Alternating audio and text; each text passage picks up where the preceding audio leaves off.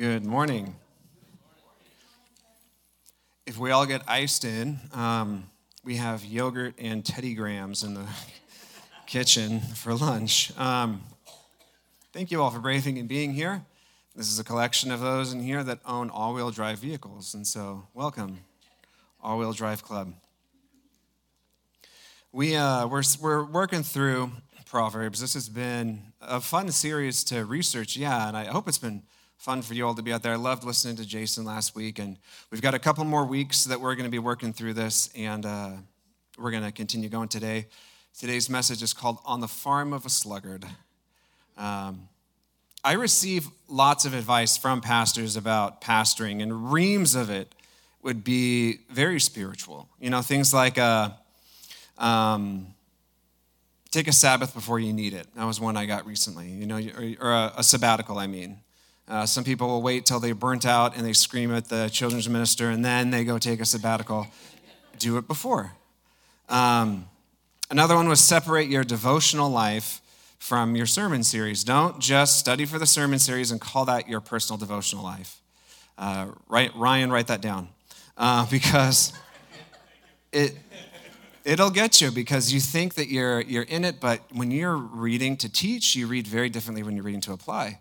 And then all your sermons don't sound that great because you're no longer connecting personally with the words. That was good advice. Some of it was not so practical, though, and I have one that's my favorite. Keep a spare shirt in your office. This must have been handed down generation to generation by someone who just got one too many jelly stains from the donut on their shirt. And so they prepare for disaster. They keep a shirt in there. I actually don't follow that advice because I live 2 minutes that way. So if I need a shirt, I'll go get it. But you're supposed to keep a spare shirt in your office. So the U.S. government has bomb shelters in Colorado. Pastors have a shirt in their office. And I guess that's to say, not all advice sounds spiritual. Not all of it does that. Not all of it does. And I think that's one of the things that's interesting about Proverbs is not all of the advice sounds very spiritual. I think that if someone said, what's the least spiritual book in the Bible, it would be either Proverbs or Esther. God's not actually mentioned in Esther, which is weird. At no point is he mentioned. I mean, he's in there sovereignly. But Proverbs would be in there because that's stuff that anyone could apply, and it's got advice for life. But bear this in mind. The Spirit of God in your spirit touches every area of your life, which means every area is spiritual advice. And so while keeping a spare shirt in your office doesn't seem spiritual as a pastor, if you have a stain on your shirt, no one's going to listen to the word of God you're speaking that day. They're going to sit there leaning over to their spouse and be like, that looks remarkably like Australia, doesn't it? That stain on his shirt, and they would go, yes, that looks exactly like Australia. And that Tasmania right there to the right, that is Tasmania. And you've missed the whole sermon because the jelly stain looks exactly like Australia. Even a clean shirt in the office can be spiritual. It helps people focus on those things. So today, it's a very practical proverb. It's very practical and just touches a very practical area of life, but it's worth looking at. I want to open with this question. What does your procrastination cost you? What does it really cost you? Because everyone has that one leaky window, that one oil change that's well past due in our car, the bill that's hanging on the fridge that we keep forgetting to call about to get clarification on. We need to call into that office, get that paper, fill it out. We need to get that thing fixed. It is, by the way, 51 days to tax day. You got to gather those receipts, find the W-2s. And as I'm mentioning this, blood pressure in this room's going up. 51 days, that's sooner than I thought. And it hits a little close to home. I can hear kids are screaming out there. Their taxes are due in 51 days. And Oliver knows he needs to hide a few things.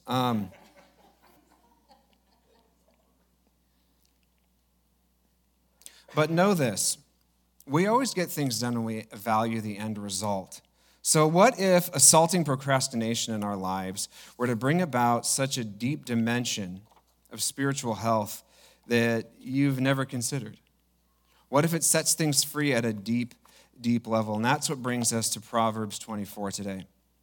We're in Proverbs 24, starting in verse 30. It says, I went past the field of a sluggard, past the vineyard of someone who had no sense.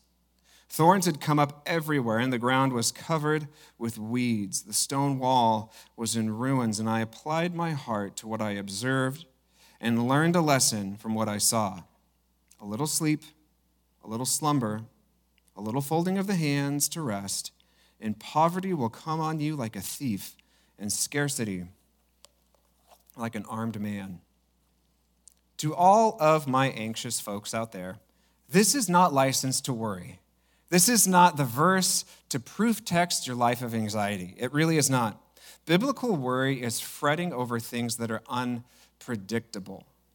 Or in another sense, you could think of it, it's catastrophizing our current circumstances, that this is going to end in disaster. I'm not prepared for what's ahead of me, and trying to almost fortune tell based on our own anxious thoughts.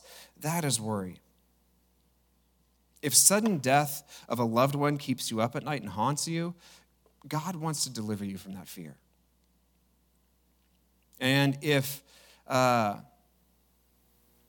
instance, you are anxious about Russia's saber-rattling nuclear war, if that worries you, that is outside of your control. And that's something that we can be thinking about and praying about, but that anxiety should not arrest your life. To God, such fear is irrational and it produces thorns and not the fruit in your life that he's looking for. So there's a balancing with worry and concern to where the sluggard goes too far in another direction. And there's this balancing act we do. It is good to keep up with daily tasks and not ignore the aggregate of life, but it is not good to fear the unknown. It is good to trust God with the unknown, but it is not good to use trust in God as an excuse to slack off on everything that we're supposed to be doing. I was sitting in this cohort, and all these new pastors get together. There's this cohort, and they have guest speakers now with the denomination. It's been great. And one guy came on that he specializes in talking about preaching and getting ready for preaching and preparing. And he said after a seminar, someone came up to him and said, I never prep for Sunday. He was a pastor for church. He's like, I never prep. I get up there, I have no idea what I'm saying, and I stand up there and I'm telling you, the Holy Spirit fills me, and it's like a miracle every Sunday. And the guy said that he looked at him, he didn't say it, but what he wanted to say was, I bet if I were to take a poll of your congregation, they would say your sermons don't feel like a miracle. And indeed they don't. I don't come up here with a no prep. I spend hours to get ready for I average 27 minutes. Did you know that I edit my sermons to put them online? 27 minutes almost every time. Why? I don't know. It's going to be 28 minutes to me talking about 27 minutes now. But I spend hours preparing for that because that's not anxious time or worried time. It's not doubting that God wouldn't move when I stand up here, but it is doing the work to plant so that you guys have something that's worth sitting through for exactly 27 minutes every Sunday. Peace and harmony should mark our lives. They really should. When a person sees us, one way they're going to recognize that God is alive in our lives is the fact that we have a peace and a harmony about ourselves. We've come to terms with peace. We have a harmony. We can accept things that are difficult. This is a sign that the Spirit is in your life, and we would want to see him grow in that all the more, that we have harmony with the world around us. But we should know clearly when it's time to act and when it's time to rest.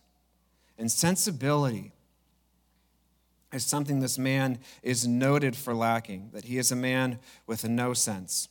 He says basically, no worries, and lays back when he ought not, when there are things to be done. It's a remade proverb. Several of the proverbs are recast, and they have these different intros. This one has a story. Solomon depicts himself as seeing a farm and then gives the proverb. And this proverb was given again, but in chapter 6, it's given a different preamble.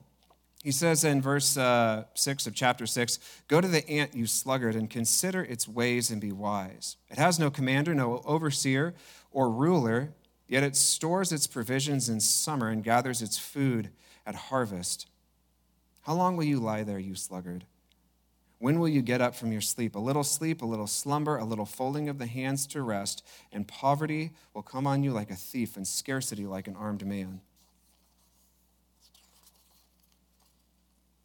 And now we're beginning to see a deeper dimension to this proverb of what this man lacks. It isn't that he doesn't stress enough or worry enough. And even to just say that he's lazy misses some of the specific things that was revealed to him in both Proverbs. There is no boundary for him between rest and work. You see, an ant sees summer and harvest, and in those times it prepares, it gathers the things together. And the reason we don't see any ants, particularly in today's weather, is because they're all asleep all winter long. This is the way of ants. They work when it's time to work, and they rest when it's time to rest.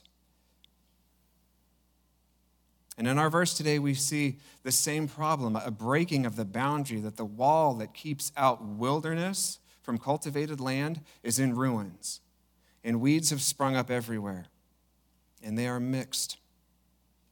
You see, I think the biggest thing that the sluggard lacks, as we look at him throughout Scripture, many times he's mentioned, is the sensibility. He cannot separate seasons of work from seasons of rest. The sluggard's work and rest, it's a jumbled mess. We're meant to work hard and stay at it, hit it hard.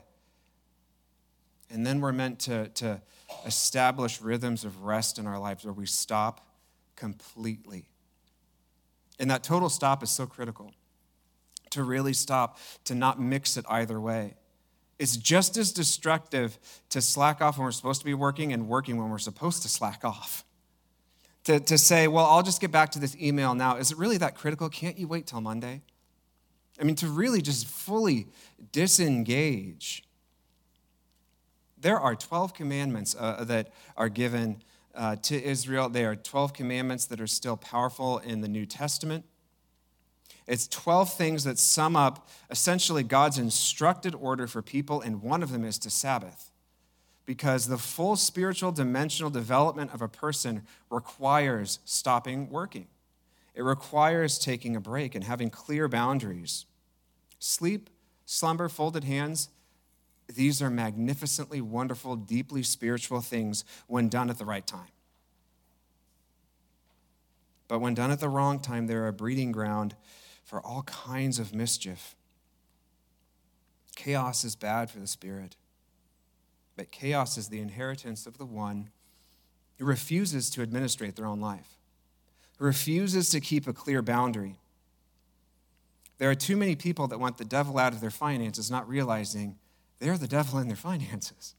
The devil's got the login information to their bank account, and he's spending all their money all the time. The chaos in our lives that feels so evil is sometimes chaos that we're introducing ourselves. It feels malignant because sin is a bit malignant. And settling the matter, it doesn't sound good on this side, but it feels good on that side. I remember right after Camille was born, she was just a little baby. I dropped my phone and broke the screen. And little babies, they nap 3 times a day. It is like prison. I mean, during those months when she was napping 3 times a day, you can't do anything.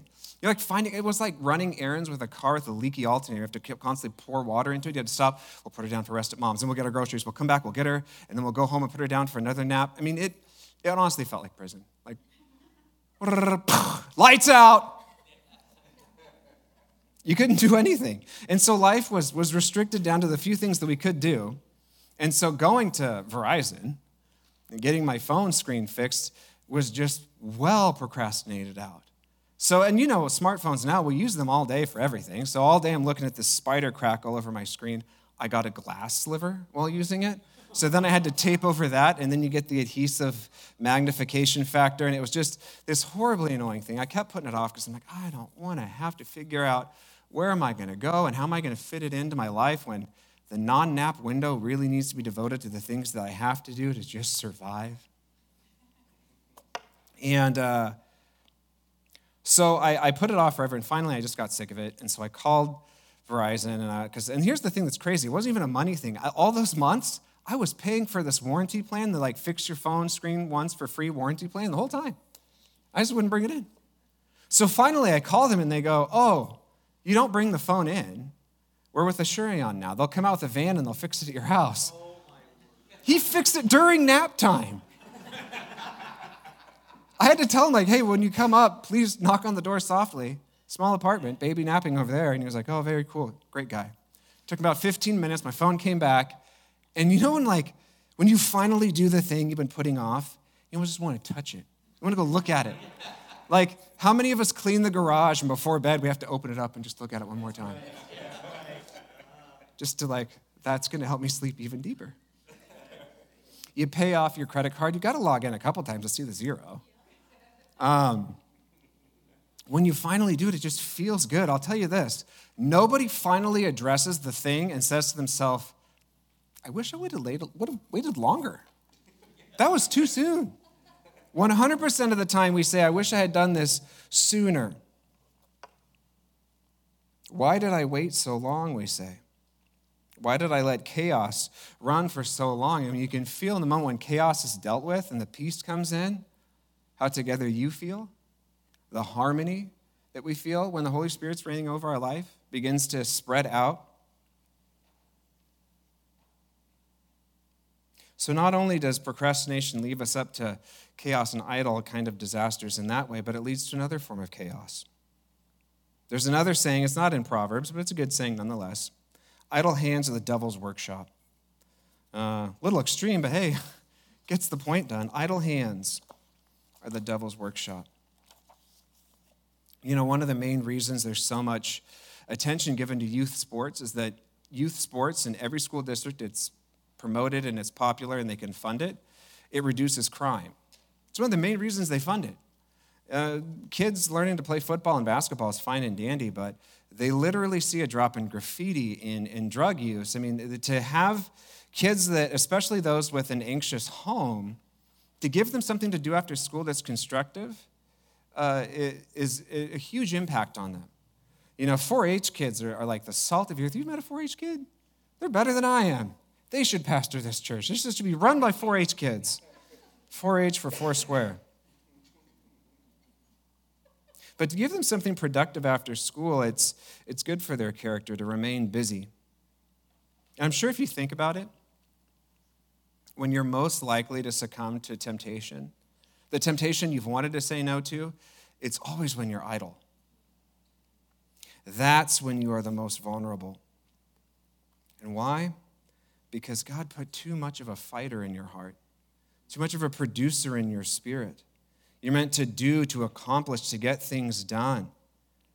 And that restlessness will find something to do when you're not giving it something, particularly when you're putting off something you should be doing. You know, life is full of work. It is. I mean, the day that I do laundry at the house, it is all day. It's unbelievable. There's always something to be done. Busy from sunup to sundown is an easy thing we can all accomplish if we wanted to. And what's interesting is that the curse in Genesis is not that we would have labor, but that we would labor in our labor. That it would be hard, that by the sweat of our brow we would work and no longer with a deep sense of satisfaction. In Eden, there was, in this perfect environment, work still existed, hard work. The call of humanity was to take the cultivated and orderliness of the garden and to spread that over the wilderness. To essentially take God's creation, make it flourish, make it orderly, spread his constructive way over it. Work is a way out of many traps, and it is a good thing. And it's not, your life is not a piece of garbage because there's so much work to be done. You're not devoid of spiritual development because there's so much work to be done. Work is good, and it is okay to work. It's okay to work a lot, provided that we keep that rhythm of knowing when to take a break. To not work puts us in trouble. I see it like two sides of a pincher. Excuse my crude graphic here. That's the best I could do, okay? Two sides. One is guilt. When in idle moments, there's an anxious momentum toward rebellion because we're taking a break that we shouldn't be taking. There's an anxious momentum towards sin because we are taking a break we should not be taking. And so guilt already sets us up and pinches us from one side. And it pushes us into the other, time. We have free time that is idle to explore making all kinds of mistakes. And the trap befalls us not because rest is bad, but because resting during seasons of labor is bad. There's this deep reality that the righteousness is imprinted on our heart. It's one of the things that I think proves Christian theology true over all other beliefs. Because the fact that we know that we're doing something wrong proves that we were created by a God that is perfect. And the fact that we don't follow that voice proves that we're broken and sinful. And so now we realize that what answer of spiritual direction comes to those who believe in a perfect God and people who know what's right and refuse to do it because there's something magnetically broken wrong that won't connect to that perfect God. Honestly, you search this world over, you find no other name but Jesus to call on in that moment.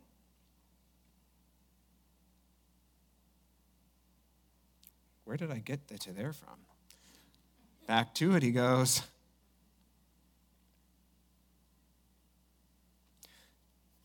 We know that we shouldn't be taking that break. It's imprinted on us. There's something inside that no matter how much you try to trick yourself, you always know your tricks. Something in you knows when you're taking a break you shouldn't be taking. And it drives you in that moment, in that idle moment, to making mistakes. I think that if Solomon had walked by the farm of the Sluggard during Sabbath or after nightfall, he might not have had this insight to say about him, because the man would have been resting when it was appropriate.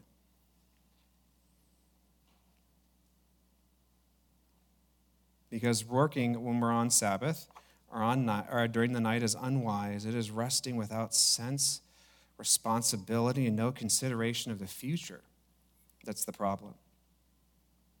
Consideration of the future is an enormous thing for sensibility in these matters. What's coming up? What is ahead of me? It tells us two things. One is, what should I be preparing for? And it also makes us realize this is no sprint. It's a marathon. And on marathons, you take breaks. You take turns. You let the other person run it, and your other person is God. There are times that you're going to have to relent, and a sense of what's ahead of us advises us greatly. It's funny, my dad yesterday, he's been working in the shop, he's working on all his fab stuff. He finally comes in. Oddly, he comes in, he's like, it's weird, I didn't eat today. I'm like, man, how busy were you? Like, you just don't eat. I can't do that. I love eating. And so he comes in and he says that he decided to come in because he saw the signs. He said, I spent more time looking for tools that I literally just had than I was working, so I thought, I'm too tired, I'm going in. And I thought, there's experience of a man who pushed beyond that and hurt himself at some point. Because you can look forward and you can look back. I think in that moment, he was looking at both. Back and knowing, I know I'm not going to get anything constructive done at this point. I know previous experience. I know myself that I have to stop working on sermons when I'm mentally exhausted because it's terrible, and I go back the next day and I go, what was I talking about? This is so shallow, and I delete it all and I start over. I got to get my work done when my brain is still firing. We look back, we understand ourselves, but we also look forward, we understand where we're going, and we contextualize the moment. You might have things that as I'm talking about, you realize, I want to address this in my life, and this and that. And I would encourage you, you can make plans, but today's Sunday. Maybe today is a day of rest. Maybe God wants you to start out on a right leg.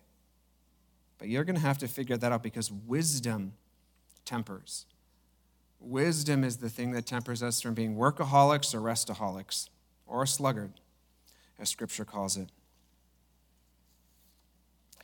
Jesus, he gives this teaching one day where he describes a landowner who gives talents of money to several people. A talent would be a large sum of money intended for investment purposes. And so you could think about if we were to take the English word tribute and investment and then cram them together, that's what talent in Greek means. So he would give them these talents and tells them, hang on to these. I'm going to go away and invest my money for me. One person invests it sparingly. One person invests it lavishly. Another person doesn't invest it at all. The one who invests lavishly gets much back. The one who invests sparingly gets some back. And the one that invests nothing gets in trouble. It's actually the parable in which Jesus uses the phrase, well done, good and faithful servant. And what I find interesting is that we use that Greek word talent all the time in English to describe natural ability. Even though it's not an English word, it's a Greek word, and we integrated it into our language based on that haunting parable. That God has entrusted you with many things, money, your home, the goods you own, the animals that are in your home, your natural abilities and giftings, and your family. We're to steward and invest in all the things we have, and the list could go far beyond what I just said. But we are meant to invest, we're meant to steward them well, and to take each responsibility and make it grow. Not just to say, okay, well, what I'm going to do is I'm going to stay clear of my kids and not abuse them and stay away from them. You're supposed to actually invest in them so that when God looks back to see what you've done, you've made them stronger and you've made them deeper and you've grown them. Not just to collect our salaries and spend it the way that we want, however, but to be careful and invest in things that matter prayerfully, to make sure that goes towards building things that are eternal, that God has given us something for investment purposes. Your talents were given to you, just as the Greek word means, as investment purposes. And we offer to him in tribute. That we take these things and we spend them well. I read a sermon by Charles Spurgeon on this verse, and he said something I thought was really remarkable. He said that this man has created a parcel of wasted ground that the Lord entrusted him with. A parcel of wasted ground.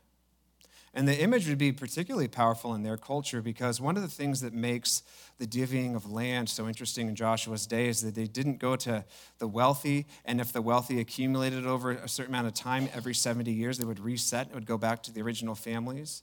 Every single family was given land. Everybody was a landowner, which is huge. It used to be huge in our country. You used to only be able to vote if you were a landowner. And in that time, you had power, you had wealth, you had resources if you were a landowner. And now every family had a landowner. There was no reason to be working on a stranger's farm. Someone in your family should be the progenitor that owns the farm that you can go be at and have partial ownership in. God has entrusted this man with this land, and it is a completely bare and wasted parcel. We too have wasted parcels of land in our own life. They don't bear fruit the way that we would want, and they bear weeds instead. Idleness fails both to bear fruit, and it's a wonderful, magnificent fertilizer for thorns. You have some weeds today that you need to pull up, and some broken walls that need mending. So what are your weeds? And what are your broken walls? Ask yourself this question. What procrastinated tasks rob me of true rest? What procrastinated tasks rob me of true rest? Because I want to tell you, that is your weed. These weeds, they're things that we leave for so long, that we don't clear restful space, we're clearing idle space. And these weeds bear sin in their seeds. What is your broken wall? Ask yourself this question. What of my time management am I most anxious to keep hidden? What about my time management am I most anxious to keep hidden? Because you always want to conceal a hole that's in the wall. The broken boundary, the place to where I really don't want to know, or my boss to know what I do from this time to that time. I really don't want any of my friends to know how much time I wasted here when I should have been doing that. To keep a clear boundary of what is work and what is rest. Because we're a hard-working country, it's one of the things that's very American culture. We tend to be far more ashamed of not working when we're supposed to, and we have very little shame about not resting when we should. So I understand there may be not a lot to explore there, but you could think about it. If there's places that you want to hide that you're not getting the rest in that you're supposed to. I think it goes the other way, though, because when we talk to each other, we always say stuff like, how are you doing? I'm busy, so busy, super busy. I'm really, really busy. It protects us. But what's an area of your time management you're most anxious to keep hidden? And it's important that once you have set aside what it is that you feel convicted this morning by God to attack in your life, that procrastinated thing, it seems really practical. It doesn't seem that spiritual to pay that bill. It might not seem that spiritual to finally just make that phone call, get the thing fixed, get the car serviced, whatever it is you're putting off that drives this anxious push into trouble. If it's something in your life, God is interested in how it's being managed. But I want to ask you this. Once you've decided what that thing is that you're going to go after, don't forget to add just as strategically, just as critically rest. Of when it is that you are going to hit the little moon button on your phone that makes all the beeps turn off. Whenever it is that you're going to decide that from this time, even if it hurts, and it does, to not work when you want to, I'm not going to. And establish some sort of Sabbath rhythm, even if it's for a little bit of time every day, whether you feel the Lord's convicting you for one day, to pick that time. Because the point is not work, work, work, work. That's not the point of this proverb. The point is work, rest, work, rest. Be like an ant. Be like a farm with a wall. Work, rest. And do not mix these two equally important things. Have some partitioning in your life. There comes a point where the sluggard is going to have to look at his wall that he isn't looking at, and look at the weeds that he ignores, and get his hands to it and pull them up and rebuild that wall. And for us, we're at the same spot. The things in your life you don't want to look at, you don't want to deal with, there comes a point you're going to have to look at them, you're going to have to root those things up, and you're going to have to start rebuilding that wall. And I want to tell you, maybe there's something inside you that says, I'm going to be so exhausted, but that's where the energy comes from. When you're out of the pincher, when you're out of that trouble, when you can feel the phone, look in the garage, the thing is done, you will feel rest and you'll feel peace. And when you rest, when your head hits the pillow, it will not be idle rest. It won't be anxious rest. It won't be rest that breeds sin. It'll be the right Sabbath rest that God has called us to. Complete rest, full rest, to where the soul is recovered and you could live your whole life in that rhythm. Sustainable, life-giving, and spiritual, even in those common areas of our life. I want to pray for us this morning. God, in this whole series, we pray that prayer that comes to us from James, Lord, of if you need wisdom, ask. Lord, we ask for your wisdom. God, give us wisdom on where that wall is supposed to be. Give us wisdom as to what weeds in our life you're asking us to take hold of and to pull up. I ask that you would help us be balanced people. God, I pray for the workaholics in this room, that you would help them partition their life, to break it down and to say, nothing touches this rest time. This is just as important as work. The kingdom of heaven has ordained a time to rest, and I will obey. Lord, I pray for those ridden with anxiety, deep in the pincher of idle time. God, would you give them strength and encouragement? Would you help them solve these issues, to attack them one at a time with a hope of how deep that'll really go? It'll be more than paying a bill. There's spiritual matters tied up in it. It'll be more than sending that text message. There's matters of the soul and pressure that I need to take off. God, I pray that the scent of freedom ahead of them would motivate them to such a degree they'd have no idea just how hard they could work, how hard they could hit it, how sustainable it could be. That it wouldn't be what they're used to of when the looming deadline gets here and they have to work really hard to catch up, but that it would be rhythmic, lifelong strength to establish a wall and a boundary and good cultivation in their life. And that it would start here with simple things. Let us follow your wisdom. You said each day has enough trouble of its own. We will not solve our entire life in one day, but God, let us solve one day at a time so that when we rest at night, we can say we did what we were supposed to do. And even though I still got bricks to lay into that wall, and even though there's still more weeds to pull up, I know I did the right thing, and I can rest easy. And oh God, give us a deep rest. May this break out of us spiritual dimensions of wellness that we had never imagined. We thank you for your wisdom. And we thank you for the Son who personifies that wisdom and for the Spirit that is poured out on us to help us follow. Take these years ahead and help us to get these things out.